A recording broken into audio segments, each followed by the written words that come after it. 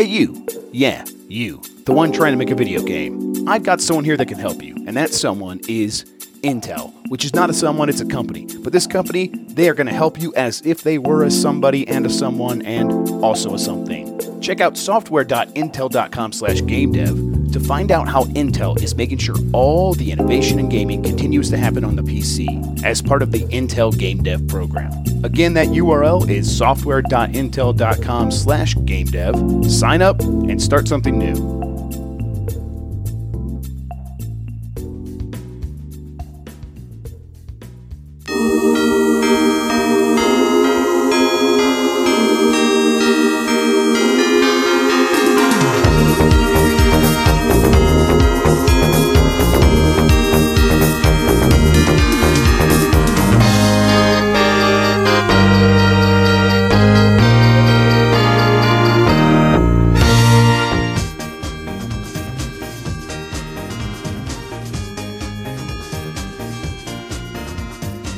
The end of the year, and GamesBeat is looking back as part of our GamesBeat Rewind feature, where we're going to be doing a bunch of Game of the Year award categories, our full top 10 countdown later this week. You can check back for all that stuff. We're also doing all kinds of different articles and features looking back at the year that was. This right here that you're listening to, this is the podcast where we're going to kind of start really actually diving into the real categories. We've already done the non-awards. Now we're going to actually get into the conversations about a lot of games we like, a lot of companies that are putting out these games in two major categories that we're talking about today. The first category is going to be the best gaming company of 2017. The second category is freshest new gaming universe. We'll sort of get into how we define those things as we talk about them. But we could start off first thing. We could just jump right in with people introducing themselves. I'm Jeff Grubb, your host. With me is Mike Minotti. Say hi, Mike. I think that these are two pretty slam dunky ones, so I'm excited for these topics. I picked them today because we do have to get Stephanie out of here in a little bit, in an hour. So I'm like, we could probably do these in an hour. I know that we've said 2 minutes. Now that we've said this out loud, Mike, get ready, buckle up, because it's going to be a shit fest. No. I guarantee it. No. Okay, also with me, Stephanie, say hi. Hello. And Jason Wilson, bringing up the rear. Say hi, Jason. I'm the Rear Admiral of the podcast. Hello. Rear Admiral, yeah, sure, if that's how you want to put it. If that's what the kids are calling it these days. Cool kids call it, yeah. Yeah, exactly. This is the GamesBeat crew. We're missing a few people. Dean is out. He'll be with us for the full Game of the Year countdown on Friday. But yeah, I think we should probably just jump right into it so we don't waste too much time. Best game company.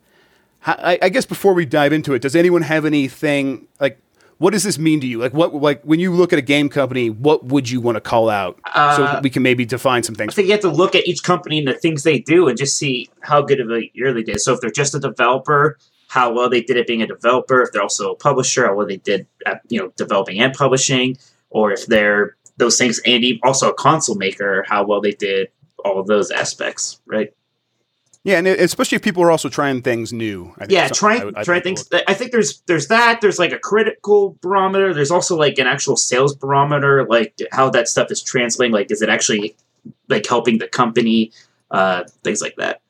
Yeah, I think for me, it's you hear the company's name and you're immediately interested. This company has proven a track record, whether it's publishing or developing, to know quality and to bring quality to players. And as soon as you hear it, you're like, okay, I'm interested. For me, it's, what company made the games or the systems, if it's going to be hardware, that left an impression on me all year, from when I first started thinking about it in the beginning of the year to now. And it's not always about sales, although sales tend to go hand in hand with that, because I look at a couple of the ones I suggested, and they had really good sales. Yeah, here and there. Actually, that brings us to the nominees. I think we can actually just start listing these right up front so people know where we're coming from. I'll just read this list down all the way from beginning to end. Nintendo, Ubisoft, Blizzard, Annapurna Interactive, Bethesda, In Exile, Sega Atlas, and Devolver Digital. I mean, I know a couple really stand out immediately from there, but I think maybe we should start with some of the indie companies. Steffi, why don't you give us Annapurna, and then I'll do Devolver Digital, because I think I don't want to say these companies have to justify being mentioned alongside Nintendo, because I really don't believe that, but I want to give them their chance up front to really make their case. So why don't you start with Annapurna? Yeah, definitely. I mean, they've been around for basically a year, I think, and they already have such a great catalog. What Remains of Edith Finch is terrific. It just won a Game Award for Best Narrative, I think, and it's just super memorable, really great characters and just innovative gameplay. And then just the rest of the titles, like Donut County, that's upcoming, kind of that Katamari playing as a black hole kind of thing. The Artful Escape, another really aesthetically standout title. Gorogoa, which is coming out later this month, I think later this week actually. And I just think that they've really proven to have this keen eye towards new titles that are exciting, tell great stories, and also just look visually spectacular. That's very similar to how I feel about Devolver. I think both of these companies are showing that there is a place, not just a place, but there's a need in the market for companies that are not coming at it from the biggest budgets and not coming at gaming from this idea that it has to be the most profitable venture for their shareholders in the world. I think Devolver, just like Annapurna, has established a voice. It has a voice where Devolver Digital is publishing this game. I actually know what that means for the game that I'm going to be playing. Whenever it comes out, it's going to be loud and brash, and it's going to have just lots of style. It could be violent, but it's going to be violent with a sort of a colorful edge to it. These are all things I think you can associate with every single one of its games, to the point where when you hear the name Devolver, I get excited now. The other thing I like about Devolver is the studio and its representatives have a real sense of humor about what they do. Absolutely. It's not like when you go see a game from a mid-tier or major publisher where it's all serious unless it's a comedy game. Ubisoft was never serious about South Park when it presented it to you because it's South Park. But other games, they're dead ass serious about it. But with Devolver, they recognize that they have a very different attitude. They've got their mascot figurehead, but Fork Parker, who's like the demented Colonel Sanders of video games, and they just make it fun and silly, which I really appreciate. Yeah, I think a lot of these indie publishers, like Devolver and also Raw Fury, whenever you get a press release from them, it just kind of feels like they're just as excited as, the developers for this title to come out. They're just telling you sort of the way a friend would tell you, about this new thing that, fits their vision of what they want their library to look like. And it's just it just kind of makes you feel good, I think. It's just a lot of fun to hear about it, and that it's probably going to be quality because it's coming from them. Whoa, something's going on with the video. Yeah, I'm sorry. I was actually going to put the list up in the middle of the video so that people can kind of, if they're watching the video, they can watch along as we start making the list. So yeah, for these companies, I mean, we can definitely leave them on there for now. I do think it is sort of something I always feel about the gaming industry, not just people making games, people covering games, like websites. A lot of it is the music industry in terms of you're building out personalities and you're building out bands. These bands have their voice and they have a music genre that they're experts in, and they go out and they have their fans and they play to their fans. And I think that's where Devolver and Annapurna are coming from. They get that, and they know that they can build an audience by approaching video game in that way. But it also feels like they're also indie bands playing in a stadium setting, which maybe is not fair. But I both these companies are worth calling out, at least for now. Let's see if they do get knocked out by some of these other ones. I think what we could do is, for all these categories, is we will have a winner, and we'll have two runners up. So like I said, when I'm saying I'll leave them on the list, I think that's what I mean. So I'm going to move them over here. Let's see, Jason, you got two on air. Mike, I mean, in Exile Mike, you didn't have anything. Here well, first of all, Mike, you didn't have anything to say about Devolver? No. You console snob. I was wondering if it was going to call me out on my incredible silence during that whole segment. You didn't have one good thing to say about it. I didn't have any bad things to say about it. You monster. Devolver's on console.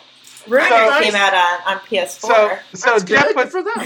So Jeff was just about to talk to me about In Exile, and the news I'm just going to spread here, Mike, will make you perk up, because they just announced today on Brian Fargo's Twitter that they are porting over Wasteland 2 Director's Cut to the Switch. That's awesome. That makes a lot of sense.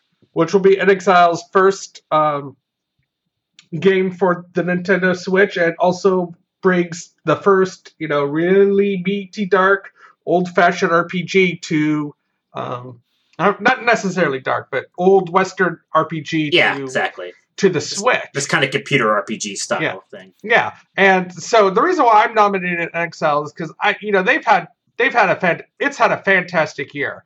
In addition to getting some funding from Gumi, it had one of my two favorite RPGs of the year, Torment: Tides of Numenera. This is a RPG that's based on the Numenera role-playing game that comes out from Monty Cook. You might recognize the Monty Cook name because he had a huge hand in Planescape, and some other writers have been working on Numenera as well, folks like Colin McComb, who just had his own game come out this last week, Space Dragon for VR. But Numenera is fantastic. You'll go through and you might try not to fight, but as Rowan was saying yesterday, you'll end up fighting. It's got a very rich story, very great character development, excellent characters that you quest with, and it's deep and it's dense. There's a lot of reading, but it's fantastic. They had a nice little VR game, which is called The Mage's Tale, that takes place in the old school Bard's Tale universe, not the one where it had the snarky 2000 and early 2000s Bard's Tale, but the old school 1980s Bard's Tale. That was In Exile's first VR game. It makes you a wizard, and you're sitting there doing first-person wizardry with hand controls, and which spurns into the next part is, they also came out with their Kickstarter for the Bard's Tale 4 this year, and that goes back to the excellent Bard's Tale games of the 80s, bringing it back into that world. So it's just been one good thing after another for In Exile this year. I think the thing about In Exile is they have figured out how to maximize the return on having a very dedicated audience. It might not be the biggest audience, but they're dedicated and they'll come to these games. So how do we make the most from that? And they're figuring that out through Kickstarter. Are you saying it's not the size of the audience that matters, Jess? Yeah, it's the motion of the Kickstarter. Well,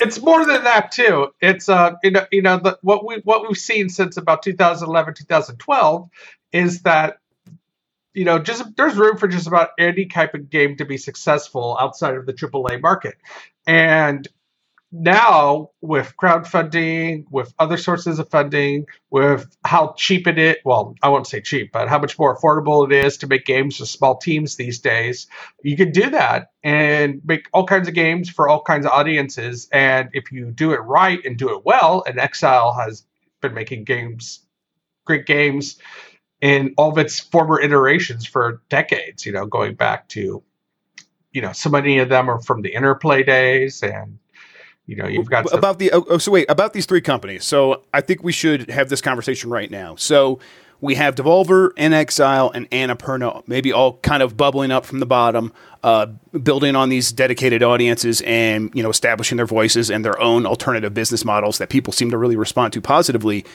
Which one of these three do we pick?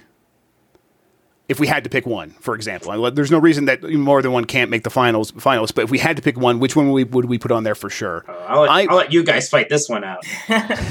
No, Mike, it's actually up to you because all three of us picked a different one. Actually, no, I would actually go with Annapurna. Yeah, that's so funny because I would too. And I'll explain why. It's reminding me of the upcoming indie movie studios like A24, where they want to do this in a very, auteur way. They want to give authors, they want to put authors, up front and first in a way that I really appreciate that maybe even other companies, Devolver and Exile, aren't doing. These are, these are outfits. They're kind of trying to be rebels in their own way. But Annapurna is doing something I think is distinct in terms of just coming at it from a very artistic way. And that's what I would want to reward here, I think. Well, I wouldn't say Devolver is not artistic. It's just very different in the way they do their artisticness. Exactly. Yeah. I think in 2017, the company that I would want to recognize for that is Annapurna. Yeah, I think Annapurna is sort of bringing in that kind of interdisciplinary approach to games that we've been seeing more and more. We're seeing a lot more games. You're going to lose Mike with that big word, interdisciplinary. Well, hey now. Boom. I listened to an NPR podcast yesterday. I'm very smart. The word of the day. But, yeah. Okay, go ahead. Oh, I was just going to say, just the fact that they come from a film background, they're a spinoff of a film studio, and that they're bringing in these developers and artists who are, sort of drawing from different inspirations and, sources. I just think that sort of marks, the direction that we're going in as an industry. It's not just going to be, it's going to be a more diverse landscape more and more, I think. So it's really, they're part of that watershed moment, I think. Absolutely. Okay, we should move on to some of these other companies. See, Jason, you and Anthony both picked Sega Atlas. And we're picking them for very different reasons. Well, why don't you give us Anthony's reasons? I feel like I would pick it for both of your reasons, if I think I know where you're going. Mike, talk. Speak, Mike. Well, yeah, the Sega Atlas thing is kind of the key there, because Atlas had this real big year of launching Persona 5, right? And Persona 5, really felt like it pushed that series, maybe not super mainstream, but a bit closer there, right? It was nominated at the Game Awards, had a lot of just kind of screen presence there, just kind of treated as this very big deal. Whereas it was kind of this critical darling, and it sort of felt like the coming out party for this series, right? In a way, we had the new Final Fantasy not too long ago, but that has kind of strayed from traditional RPG stuff. It almost feels like Persona is the poster child for what JRPGs are these days. Right. It's unabashedly a JRPG. Mm-hmm. Absolutely. But on the completely other hand, with Sega, you also had Sonic Forces, which was this really celebrated, really great return to the original 2D platforming style Sonic, with this really interesting development where they just brought in fans to work on it, and it just ended up being really cool, super fun, the best Sonic game since the 90s. They might have made another Sonic game, too. I don't have too much to say about that one. But you're allowed to make bad games and still be on this list. For sure. Right? Because, they also make good games. Wait, real quick. You said the other hand, and you mentioned two things that I would not even have mentioned as my top thing from Sega, which is they are approaching PC gaming in a really thorough way. Yeah. It's not just they're Total War games, and they got a couple others. Company Heroes is them, maybe, I can't remember. But they are also bringing some of their classics onto PC, like Vanquish and Bayonetta and things like that. And they're helping with Bayonetta because they published that game. They've also been very good about Switch support very early on, whereas some of the companies kind of waited a little bit, but they were there right from the beginning. And it just seems like they're making a lot of smart decisions. Yeah, and let's not forget Endless Space 2, from Amplitude, which they bought a couple years ago. That was an excellent space strategy game that came out this year. You know what I like about Sega? They're kind of a fun company, really, right now. You think of some of these companies like your EAs or your Activision or whatever maybe, some of these things you kind of oh, they do this, they do that. Sega's just kind of, and I know a lot of it's maybe just perception, but when I think of Sega right now, I'm like, oh yeah, they're fun. Even when they make Sonic Forces, I almost feel like they know it's bad. They're in on the joke in a way. Sega making another bad Sonic game. How cute. I don't know. I'm almost at a point where I think Sega has to be in the top 3 here. Has to be in the finalist because of everything we've mentioned. They do seem to get it. They're talking a big. You're not even talking almost about Total War this year too. Yeah, I mean, they're almost like the anti-EA with a lot of these acquisitions, too, because think of all the companies they've acquired in the last couple of years, and all of them are still releasing games. They're all active studios. Their acquisition of Atlas, I know people were worried about the time. That has been working absolutely beautifully. Yeah, Atlas, and then Amplitude, like you mentioned, Jason, that's the company that made Endless Space, right? And then, of course, the creative several years ago. Yeah, with Total War. Like, yeah, exactly. But it's years ago, and it's still going, and it's like a company that now I associate strongly with Sega, where, BioWare is a huge EA developer, and I'm still like, when I think of BioWare, I'm still like, well, no, the real BioWare was years ago, before EA. So this is one that's going to piss people off, but I think this is actually, this year shows Sega at its strongest. I think it's even better than it was during its console days. Well, it's definitely the best it's been since the Dreamcast era. I'll say that much. The Dreamcast era was bad. Dreamcast era. Well, it was bad for them. It was great for me. That's what I'm talking about. I'm talking about the community and its strength. There's a degree of difficulty thing here too, isn't there? Though, because I think to survive or to thrive as a publisher these days it's really difficult. And the idea that Sega has scrapped for so many years since the Dreamcast era or whatever, and is clearly figuring it out, and is. And then that's not just observers saying it. Like, they're saying it themselves. They're figuring out their business model is working. The reason they're making PC games is because they sell. So yeah, I don't know. It's impressive that they are doing it today. Of all the eras of Sega that we can look back on. So I'm moving them over real quick. I just love that two of the best companies this year are Sega and Nintendo. Yes. So Stephanie, you've been awfully quiet. Have you played much of anything from Sega? Not really. You didn't like Sonic Mania, right? And that's okay if you didn't. Here's the thing, right? When I grew up, I didn't have a console at home, and so I never really played Sonic growing up. I played all the PC knockoff versions. I played Jazz Jackrabbit. He's been showing up in the news again. Yeah, so when I hear that, I'm like, oh, my childhood. But I have no real strong emotional connection to the Sonic franchise or. Mike, real quick. Yeah, go ahead. Real quick. I think I want to translate what Stephanie said. She said Sonic was never good. No, she said it right. Sonic was never part of her childhood. Hey, Mike, Sonic was never good. No, you don't want to go down that road. The memes are good. Oh my gosh, you actually do reference an NPR podcast in your copy here, Mike. Oh yeah, This NPR podcast is coming up multiple times. Look, what podcast is it? I have to know real quick. It was Brain Talk. Okay. Yeah. I used that justification for why the Atari was never good. Ironically. Hidden Brain, come on. Hidden Brain, whatever. Brain Talk, something to do with the brain.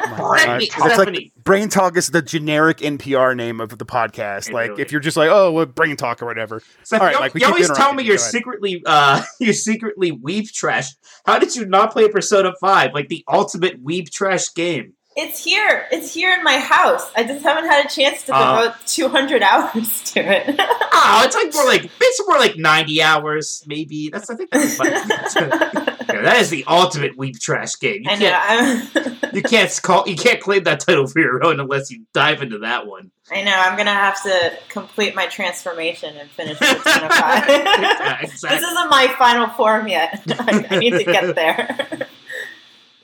Okay, yeah. So I guess we should dig into some of these other game companies. Bethesda, Jason, do you want to touch on them real quick? Yeah. So this has been a very quiet year for Bethesda in regards to big games. But you take a look. They're putting Skyrim on the Switch, which I've been playing daily since it came out, and it's become. I'm just engrossed in it as I was the first time around. You've got Skyrim in VR and Fallout in VR. You've got them putting out an excellent card set and an excellent story expansion to Elder Scrolls Legends. They continue to build on their successes with the Elder Scrolls Online. So, they're just shepherding everything very well, building on things in between, keeping their franchises relevant as other games come out so people don't forget about them.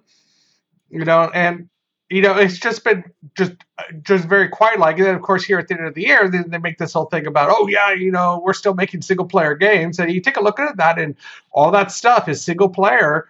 if you wanted to make it that way. I mean, no one needs to play The Elder Scrolls Online or friends. You can always play it by yourself. Of all the companies here, Bethesda is the one I'm most conflicted about on this list. And the reason is they have had several great games this year and last year, and several of those have not performed in terms of sales. And so I almost that's not me saying these games have to sell to be successful to me. That's not what I mean. It means what I'm saying is it feels almost like I'd be giving them this because I pity them because they're doing what I want them to do. And I want to recognize that even though they're not succeeding, it feels like I want them to not even be in the top 3 on this, come back in 2018 with very similar, high quality games that they have figured out how to sell in a way that people will come back to and give more money to. You're just talking about really one game, Wolfenstein. And I mean, no. Prey didn't sell that well. No, Prey didn't sell well. No, and Dishonored, the Dishonored DLC did not sell well. But Dishonored 2 didn't sell well. And Dishonored 2 last year didn't sell well. This is all part of a trend. These are the games. All those games we mentioned are immersive sims. This has led people to say, immersive sims aren't financially feasible. But I think it's single player narrative games, which is one of the reasons it was exciting to see Bethesda do that video at the Game Awards. Yeah, But here's the thing. If you've got live service games that are making money and doing well, like The Elder Scrolls Online, does it matter? I don't know. I don't know if Elder Scrolls Online is doing well enough to write off the maybe one or two of these. Yeah, slight failures. Also, I played that expansion and was not impressed, just on a personal level. But that's here. Right. That's just you. No, yeah. I bounce. I'm gonna throw back that's just you when you try to bad talk Mario later. Well, that really is just him. Okay, I never said it was bad. I just said it's not 100 out of 100. We will get to Mario. Easiest 100. We will get to Mario. Ever. We will get. I thought it was just okay. Oh, God, no, this is not happening. I need to get another beer before that one. This is gonna be such a long week. Okay. Okay, all right, where are we? Okay, so Bethesda, I'm just hesitant to put them on this list because there are companies we would have to start knocking off. Because, I'm just going to move them over now because I think the argument would have to be why Nintendo would get replaced by someone else, at least in the top 3. Their year was just too strong all around. Jeff, getting close to that 30-minute mark. We're still on topic 1. I know, for sure. So let's... let's just make it one topic. No, we got to get through these.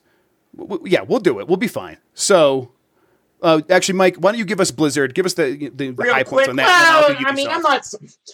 This has basically been a live services year for Blizzard. I kind of put it down there because, as a devil's advocate... Oh, yeah, that's fine. I'm really... If I could endorse one, it would have been Nintendo, but I think you already took that one because it was obvious. But they did... I think Hearthstone maybe had its best post-launch year ever. The first 2 expansions were really good. The first one in Goro was fantastic. It was one of the best metas the game ever had. The Lich King was also really fun. The Death Knights were good. We're pretty early into the 3rd expansion. It just came out, Kobolds and Catacombs. But the single-player campaign they get brought, which I may or may not be playing as we record this, is super fun. It's the best single-player content the game has had since it launched. It's kind of opened my eyes into the potential for single-player content in the game. I haven't even really played that much multiplayer. I've just been playing this mode. It's just super interesting how it's like this roguelike card game thing. So super fun. I love the tribute that it is to Dungeons and Dragons and every role-playing game that came before Warcraft. It's amazing how well Blizzard can handle maintenance years, where it can just maintain and still really thrive. But they did more than that too. They totally revamped. That's my point. Heroes of the Storm was big, yeah. Mm-hmm. It was a huge revamp. Yeah, totally. But that's other companies update their games all the time, and it's not as big of a deal as when Blizzard does it because Blizzard just does it with such panache. I'll do Ubisoft in a similar. Well, don't forget their work on Overwatch this year. I think that's all than what Overwatch has been a little bit more almost problematic. I would say it's been good in terms of content, but there have been some missteps. Notably, the Mercy rework initially was an absolute dismal failure. They tried to nerf her and made her way more powerful to the point where all the other healers were kind of unplayable for a bit, and that was a little rough. And they did fix it to their credit, but for like a couple months or however it was kind of miserable. Yeah, and I mean, it's a sophomore year for that game. It'll get through. Sure. It'll be fine. So Ubisoft... And don't forget the Necromancer for Diablo 3. I forgot it. I'm forgetting it. Yeah, totally. Oh, God, it was so much fun. No, they need to do something. They need to do next Diablo now, because I think Diablo 3 is worn out. Ubisoft is on because... Excuse me, Jeff, I'm not finished. Thank you. Yes, it's good to be the king. What was great about the Necromancer was, adding a new class and still making the game feel different and fresh to me, even though I've played it through several times by now. Yeah, I had the opposite feeling where I started and I was just like, I can't with this game anymore. It's had its time and I'm kind of done. Yeah, I mean, I think that's all encompassed in just Blizzard doing these things well for at least most people, even if not everything hits for everyone. Okay, no, for real, getting to Ubisoft because we do have to pick a winner here very soon. I put them on here because it just seems like they are figuring it out, and it is live services. Their games, that Ubisoft, there's the Ubisoft model. They make their games across a bunch of studios, and they all have a very similar feeling a lot of times. And what they do is they change genres or perspectives. So you're doing a lot of the same stuff from first person or third person, or in a sci-fi setting or a fantasy setting or whatever. They have found a way to really build up communities around each one of their games in a strong enough way that even when they start screwing up or they start to fade, they seem to always seem to find a way to revive it. And it's because they have like strong communication with their fans. It's because they have weekly content updates coming out, and then they have bigger, more substantial updates coming out about every quarter or so. This has led to Rainbow Six Siege having 25 million players, or at least registered users. And then, that's a game that when it came out, it kind of came and went, and for good reason. It wasn't the most fully fledged out experience at the time. And now throughout this year, we've seen similar patterns with For Honor and Rainbow Six or Ghost Recon Wildlands. And who knows, Assassin's Creed did really well from the start, and maybe it could have a similar progression as well. But I'm impressed with the diversity of games Ubisoft has released this year, right? Like you had your Assassin's Creed, and that was nice after the year off, and For Honor and Wildlands. But you also had Mario and Rabbids, this really weird tactical game with Mario and the Rabbids, and it was way better than it had any right to be. And you also had the South Park RPG, which was super fun. Yeah, they still take risks and they get away from their core. Their core things. It just seems like they are always experimenting, so they know they're going to have to be changing up what they're doing in the next 5 to 6 years. So they're always looking at the horizon, and they're good at it. And they're doing this all while at the same time looking over their shoulders and making sure that they're still independent and not being the subject of a hostile takeover by Vivendi. Yeah, exactly. And that's a real thing.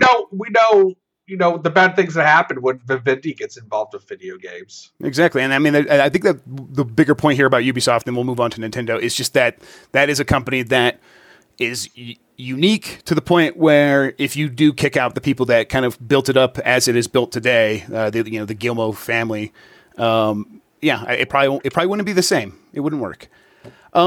Mike, I've been talking a lot. Why don't you take Nintendo? Nintendo is just, I don't know. It seems so easy for me here, right? The Switch, we found out today, has now sold 10 million, or was it 12 million? Something millions units. It's 10 million in 9 months. Yep. 10 million systems. 10 million systems. I don't know how many times I asked you guys not to refer to these damn things as units. I didn't say unit. Look, people know what we mean when we say units. This is my system. This is my gun. I think total lifetime sales for the Wii U in its whole 4 or 5 years were 14 million. So it's almost there already. So they just absolutely completely turned that around, which is really impressive and really neat. And then they also released two of the highest, maybe the two highest reviewed games of the year in Zelda and Mario. And it also does mean something that those are Zelda and Mario games. They're two most important franchises. They released 2 games. They're slam dunks, and they are positioned perfectly. You have the Zelda game as the launch title. Then you also have the other one, Mario, coming in right at the beginning of the 4th quarter, right? Like that is just absolutely ideal, I imagine, if you want to do that stuff. And then outside of that, their mobile efforts moving forward, I think Fire Emblem was probably their best thing yet. They just launched the Animal Crossing game. The SNES Classic Edition was fantastic, and their supply of it has been much better than the NES Classic, right? So just in terms of launching a new system, especially like this really, like we almost haven't seen this before, this weird system kind of coming out while the other generation is still happening, but having it be a complete success, releasing a lot of great games, and even beyond those two, I mean, Splatoon 2 was fun. ARMS, maybe it's not the best thing ever, but as an early kind of launch window game, that worked out really well. You also had Mario Rabbids. Something new every month, though. Like it felt like it, right? Coming every month. I mean, they really did. I mean, if you look back, I think they had at least one major published game from Nintendo, and then maybe like once one of those months was maybe like a partner, but it was like a big partner. I can't remember. No, but Ubisoft or something. Yeah, but Nintendo published that game, so yeah. Or no, Ubisoft did. Yeah, actually. Yeah, they had a lot of indies too. Like they had a lot of really great indie titles. The indie support has been fantastic for the Switch, and it's becoming like the new kind of go-to home for indie games. It's not just like the support's been fantastic; the results have been fantastic. Those games are selling and making a lot of money on the Switch. It's whether they're kind of bringing old favorites like Stardew Valley or Shovel Knight, or some of these new things like Golf Story, super fun. Like, that's system is just like built for indie games. It's fantastic. Then you have a retro component too. Blaster Master is fantastic. Blaster Master, and the other one that really impressed me was Dragon Boy or Wonder Boy, Dragon's Curse. Sure. That was I thought that was super fun. That was these are all games that you could tell were working. They were coming out for other systems. They were coming out for PC, and then the indies saw a chance to work with Nintendo, and Nintendo apparently reached out to them and was very aggressive about being friendly and welcoming and saying, hey, we want you on here for real. We are being very serious. We want your games on our system. And all the indies responded because all of them grew up playing Nintendo, and it has paid off in a huge way. I'm sure we're going to get to a point where there is a too much, we get the problem where there are too many games on the system. Maybe some people feel like we're there already, but it's not really an actual problem. It feels like one of those good things to have happen. The question will be, how does it sustain the success next year? Right. I almost feel like next year can't be as good as this year, because the first year for the system was fantastic. Like next year, it's going to be like the Kirby game, the Yoshi game. Maybe they'll finally port Smash Brothers over. Yeah, they just announced Metroid, but Bayonetta 3 is going to be like one of those Mario and Luigi level games, I think, or Mario and Rabbids level games. Well, so they have stuff coming, and they're already making announcements for next year, but we'll see. And don't forget that there could be something special, something different that you don't know of that could be ported from another system or from the PC, and it could be a really good indie or two too. But that's next year. Let's stick on 2017. I think if you just look back, I would still want to give this one to Nintendo, just overall. But it was just such a good year. It's like in like the annals of good years, this is up there almost. Yeah, they did so many things right that even when they made their mess ups, like I don't think Animal Crossing Pocket, the app exactly. Yeah, those things we could just they don't even come up on the radar anymore because they're just like, who cares? Yeah, they screwed that up, but everything else is going so well. Before we declare Nintendo the winner, I want to say, are there any of these companies that aren't in the finalist over here among Sega, Annapurna, and Nintendo that we would want to replace with one of the ones that we haven't put on the finalists? Those three seem pretty good to me. I would have a hard... I mean, maybe Ubisoft, but I wouldn't knock off Sega for them, and I feel like I want Annapurna on the list for the reasons stated earlier. Nintendo, I think, is staying. Okay. I think that those will be our three finalists, and any argument against Nintendo being number one on this? No, they did everything right this year. Yeah, they kind of killed it. All right, excellent. I think, for me, I think Nintendo did such a great job with sort of helping with the couch co-op revival too. Like there's so many great co-op games on the Switch, and I thought the Switch was going to be overhyped, but then it just turned out to be such a great console, and Just it won me smart over. implementation, absolutely, and I think that's the story of a lot of people. I almost play it every day, really. Yeah, me too. It's great. Me too, especially since Skyrim came out. I played it on transit today. There you go. I wish I could take public transit. Los Angeles. I live in Ohio. I take a car everywhere. That's the same way it is in LA, though. So yeah. All right, let's get to this next topic. So this is the freshest gaming universes, or freshest new gaming universe is kind of how I put it. I'll kind of give a basic rundown of what this award is. It's a way to celebrate new IP without saying the words new IP, because I think it's such a clinical way of putting things. And it's also a way of saying, okay, this is not necessarily a new IP, but it came out of nowhere, or it was its breakout year for these very specific reasons of having this stunning addition to the gaming catalog in the form of its characters or its setting, things along those lines. So I'm gonna dive into the nominations real quick, and then we can start talking about this.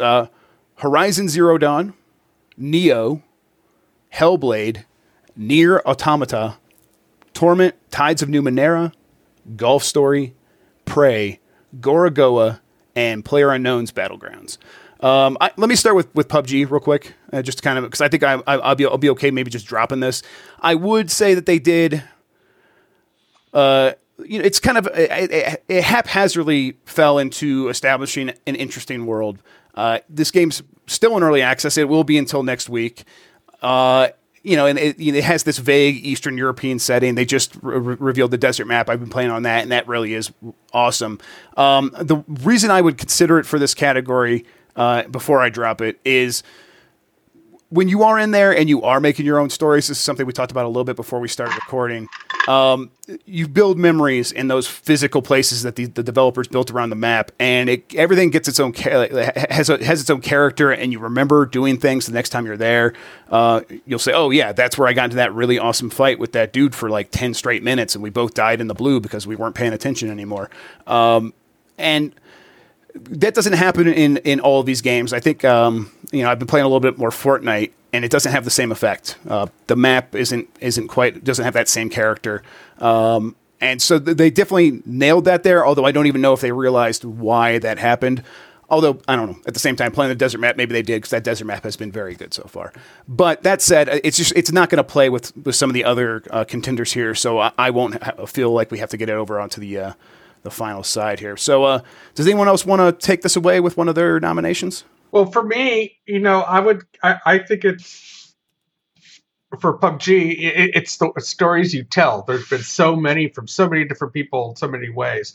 But going to the game I nominated, it's Torment: Tides of Numenera.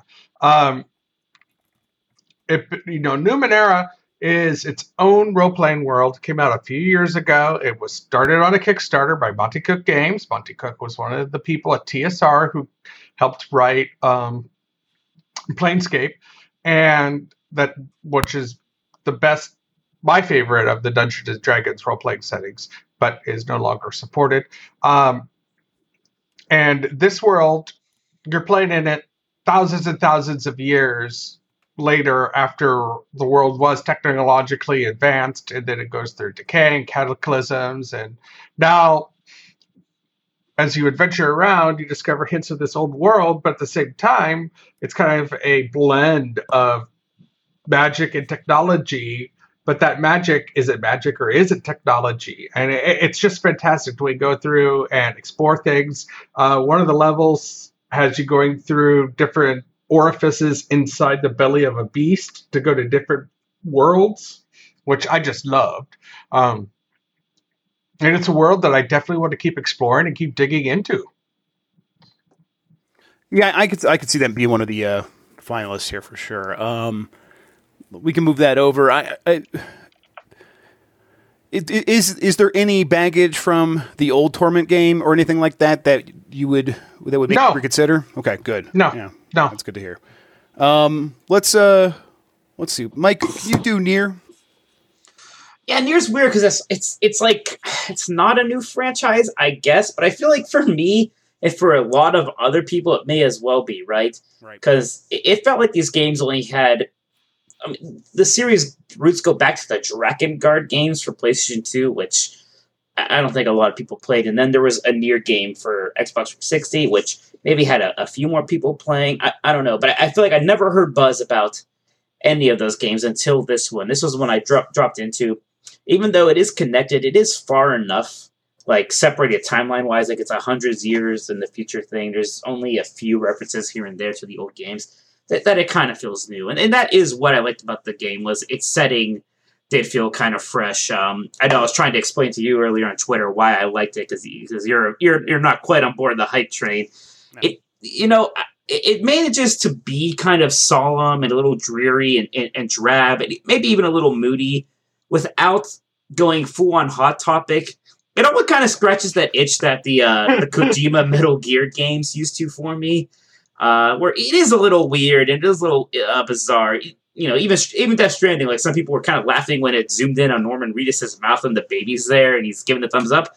I kind of like that stuff. Oh yeah, in a weird way. I love that. And especially without the Kojimas for a bit, this really did scratch that itch and kind of push that need. And there is some intrigue in the world. There's this kind of like desolation of it, which I find interesting. Even compared to a lot of other sort of post-apocalyptic games, which sometimes try to like distill a lot of humor in it, or just kind of turns into Mad Max or something like that. This felt very different to me. I think the soundtrack in Nier just made exploring the world that much more impactful. Like, if I can't really even separate the two in my mind, really, because it was just, they did it so well. Like, when you entered a new area, the way the music would punctuate it, and it just really made you feel like you were actually exploring a world, in the distant future. Yeah, so I played through only the first ending, got the first credits, and I've only touched playthrough B a little bit. But I get what you're saying, Mike, about the desolation and them making a point with that stuff. It works enough for me that I don't necessarily disagree with it being on this list. My problems were more mechanical and entertainment wise. Like, I just wasn't entertained most of the time. Do I get to finally hear them, like, in detail? Is this the time? I still don't feel like, because they don't pertain to my argument against why it shouldn't be on this list. I don't really feel that strongly about it not being here, because I get it. I get this part, especially the music. The music really is worth calling out and saying that when you consider this package as a whole, the thing that they are presenting to players, it really is impressive in those handful of ways. It's world and the music. I get that. And the character design and the characters themselves are really good. They do stand out.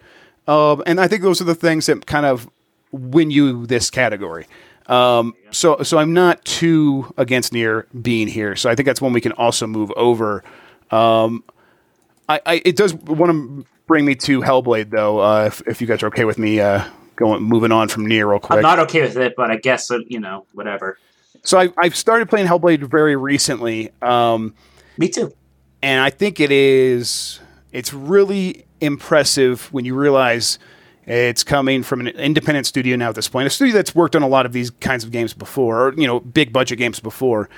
But they are working in a time where they could think of every possible technological way of telling their story or making their game, and they are using it all. It is such a technically impressive game.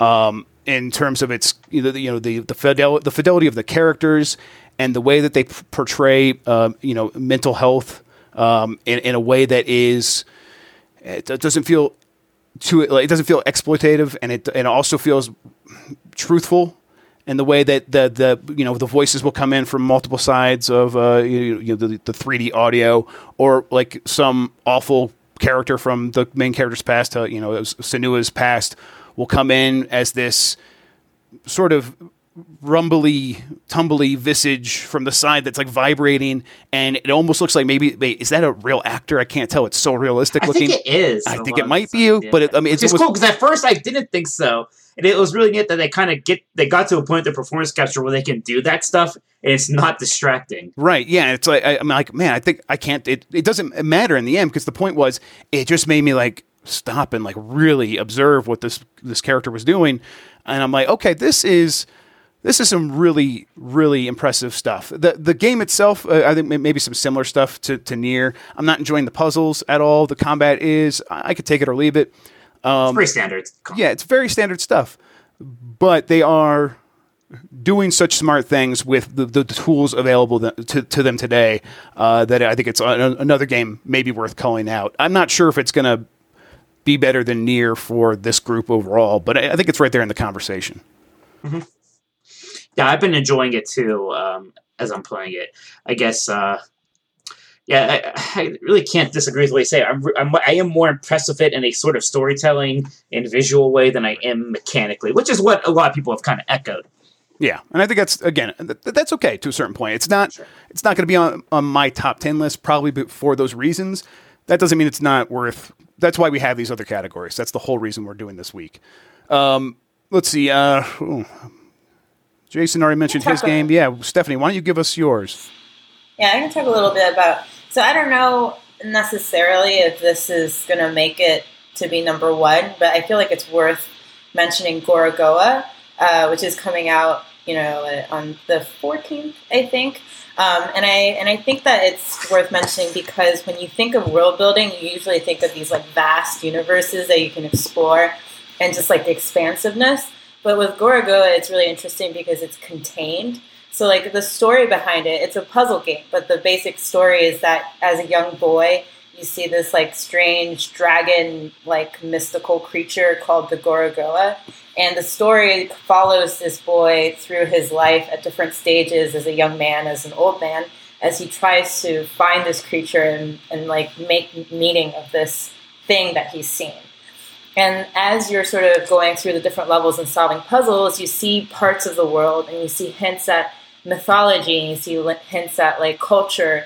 And I think it's really interesting the way Jason Roberts, the developer, sort of develops this whole world without really any words or any explanation and just kind of relies on familiarity. Like there are things like bus stops or, like living rooms or museums, but the objects in them are just slightly different enough and draw from just a wide variety of architecture and different cultures that it seems like this weird mishmash of like alien, I don't know, like an alien culture that we really are actually not familiar with at all. And so it kind of like crafts this world that you don't really go out into and explore per se, but it really sort of like fires up your imagination about where this character actually is and what he's actually going through. And I think it's really impressive that it does that through a puzzle format and like a largely static format where you're just kind of seeing it in the background and occasionally interacting with it, but just sort of like leaving it there as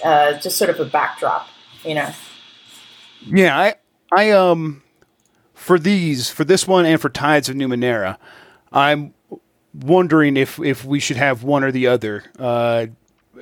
Unless, because I would drop Nier, I think, for Gorogoa, and then Horizon Zero Dawn, which we'll get to in a second. Sure, Nier already kind of has this weird condition of it kind of not being a new IP. Exactly. So I think we could probably, maybe that's the answer right there. Okay, yeah, that's what we're going to do here.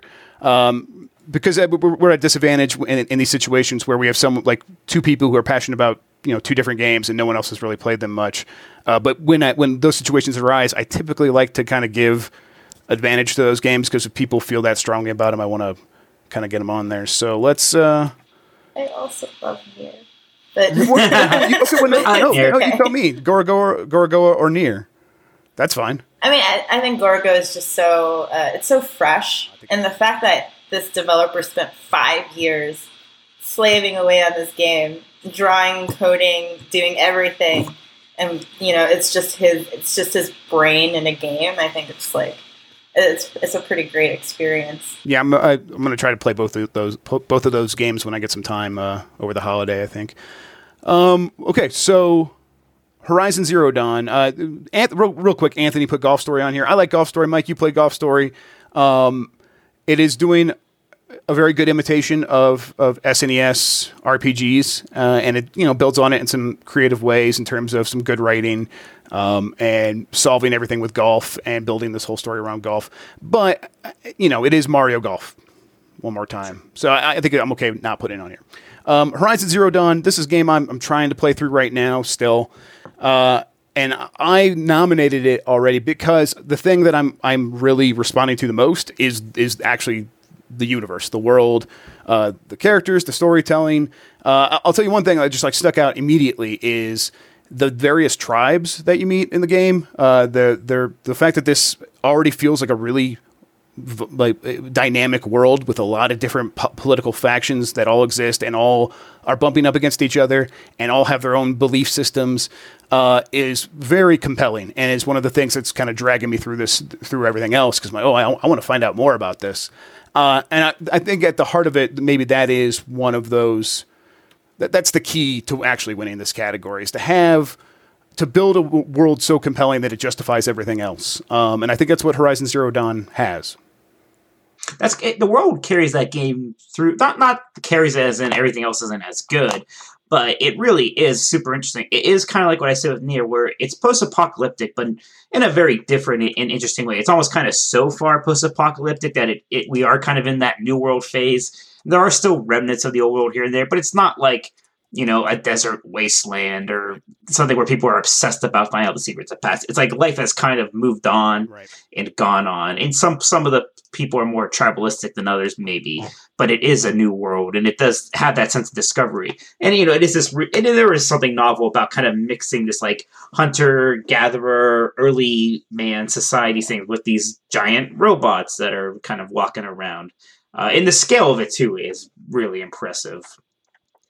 And I would also say that it's, out of all the games here, it's the one that has the biggest star. Like, Aloy is a character that I think people will respond to for a very long time and will want her to get sequel after sequel, because she is really well written and really well acted. And almost more so than the other games we brought up, there's a ton of franchise potential with Horizon. Yeah, and that's maybe a cynical way of putting it, but I agree with you. But I think the underlying factors that make it franchise potential is these really appealing aspects of its world and its characters. I think Nier Automata has some stuff there with 2B and 9S. More Nier games, yeah, for sure. But it's not the same exact thing. It's not the same sort of. This is the mascot that will be on the the next PlayStation box or whatever, which Aloy will be. So I do think that brings us to the finalists. I put Neo on here, but that was just in case someone wanted to talk about it. And Prey. Prey was kind of a reboot and a weird one itself. So let's talk about these three finalists. Torment, Tides of Numenera, Gorogoa, Horizon Zero Dawn. I feel like it's kind of me and Mike maybe pushing for Horizon, but I don't want to take that over. Do you guys want to make an argument for Gorogoa or Torment taking this category? I'll let Steph go first. I love Gorogoa, and I do think that in a non-traditional sense, it's done a great job of building a world, but it's not the same experience as being able to roam free range around something that's fully fleshed out. So I do think that puts it at a disadvantage. I still haven't played Horizon Zero Dawn, though I need to get to that this week. But just how memorable it is to people makes me think that it's going to be super worthwhile. So I think that if you guys are saying Horizon Zero Dawn is, the best new universe, I'm totally okay with that. Yeah, those are things I don't usually respond to as well. Is the story and characters and games, I can usually take or leave them. I'm a mechanics and systems guy, but Horizon is winning me over with that stuff. Jason. So I would argue that Torment would get it, because even though it was from an existing role-playing game, tabletop role-playing game, the world, the way it's realized in the video game is not just huge, but it's amazing. It has a great deal of character, more so than most of the worlds you see in games. It does other things because of that character that I don't think you're going to see in Horizon. And it's got far more flavor to it because you're interacting with so many different characters and so many more characters. It's better written. And it shows just because from the work of two of the authors who are on it. I could see some of that, but it also feels like it is a well, I guess Horizon could be as well, but a deviation of something that people have always liked. It's like, okay, here is our generic Dungeons and Dragons that we are finding ways to dress up. And oh no, it's nothing like Dungeons and Dragons. But, okay, well, I mean, so how is it different? Like, what is it doing? And it's not just like, I don't want just like, oh, it's got a different setting. Like, what is it doing to really establish its own identity? Well, because its identity. So the identity is essentially the identity that you're praising Horizon for. Okay. You know, the way it's building upon this old world.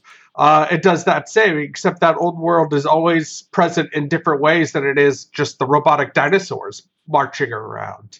It's in people's DNA. It's in people's what you find. It's in the quest and how you interact with them. It's with the different areas and planes and worlds you can travel to. It's not just this one area of this one world as it's confined to in Horizon. I'm not too passionate about defending Horizon here. If you are that passionate about Torment, Torment is another game I want to get to still, and I could end up agreeing with you. So maybe Mike, do you want to make an argument? I don't know. You seem to be kind of dismissive of Horizon's writing, but I thought that was a strong point of that game. I thought it was very well written. I thought, especially in a kind of a character level, they made a lot of those characters very interesting. Alloy, her father figure, even a lot of the minor characters, just the people who are kind of in charge of the Sun Kingdom.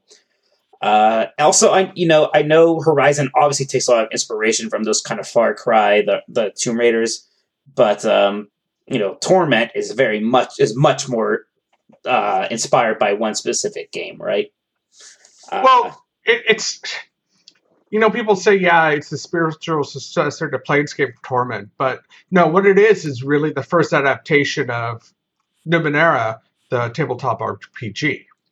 Sure, but there's a very direct inspiration. So in terms of like how impressive it is as a new universe, I mean, sure, it's new for gaming. I don't know. I would still very strongly, and again, I haven't really touched that one, Titan Numenera, as much as maybe I should have. But I would still pretty strongly say Horizon for this category. Yeah, I would totally say you're wrong. All right, then we need a tiebreaker. Well, here's my thing is I think it's very easy in these discussions to get into bringing down the other game, and I'm much more interested in building up arguments for why a game should win. Oh, good guy, Jeff. Okay, so here's where it differs to me is the variety of companions, their own. When you're talking about the strength of writing, you're writing essentially for what 3 or 4 characters in Horizon, and that's it. No way. Alloy, her mentor, and then a couple of the other people she deals with. No, that's not right. I mean, I've already met like a dozen characters that I've had. But are they omnipresent? No, they're not omnipresent. No. Yeah, that's fair. No, but I mean, you've got a full party in Torment. But okay, and here's what. Wait, real quick, Jason. Those characters need that support through the entire game. I don't. It doesn't necessarily have to. You don't have to compare and contrast the two games. I just want to. Oh, I'm just talking about the writing. Yeah, I just want to. I want you to build up an argument for this but not without having to say what it does better specifically than Horizon Zero Dawn. Well, excuse me, but it seems like you're pissing on what I'm trying to do. So, man, don't be like. I don't understand what. You're just like my wife. I try to say something. I don't understand. I know you're pushing back at everything, bringing down my argument. So I don't understand what it is you want, Jeff. Okay, basically, I just want to. I'm just trying to understand what you love about it because I want to love it. I told you what I love about it. I know. To me, it's a far better written game. It's got a much more interesting world that blends in millennia of different types of magic and technology with many more areas to explore, and stealth doesn't matter at all. Well, I remain unconvinced. I don't know what has better authors means. I don't know. I tried to give you a chance to explain what made it better, and we didn't really get there. We have to end this podcast. Stephanie's got to get out of here. We all got to get out of here. So I think we're going to have to go ahead and give this one to Horizon Zero Dawn, just based on where we're going to have to leave this conversation. Who knows? I'll probably go play Torment Tides of Numenera and be completely convinced. But just as it stands, based on my understanding of what we talked to here, this one's going to Horizon. That's going to do it. We really do have to run. That's going to end the podcast. Thanks, everybody, for listening. I really appreciate it. We will catch you tomorrow with more. We got new topics coming up for the rest of the week before Friday, where we are going to do our top 10 and the game of the year.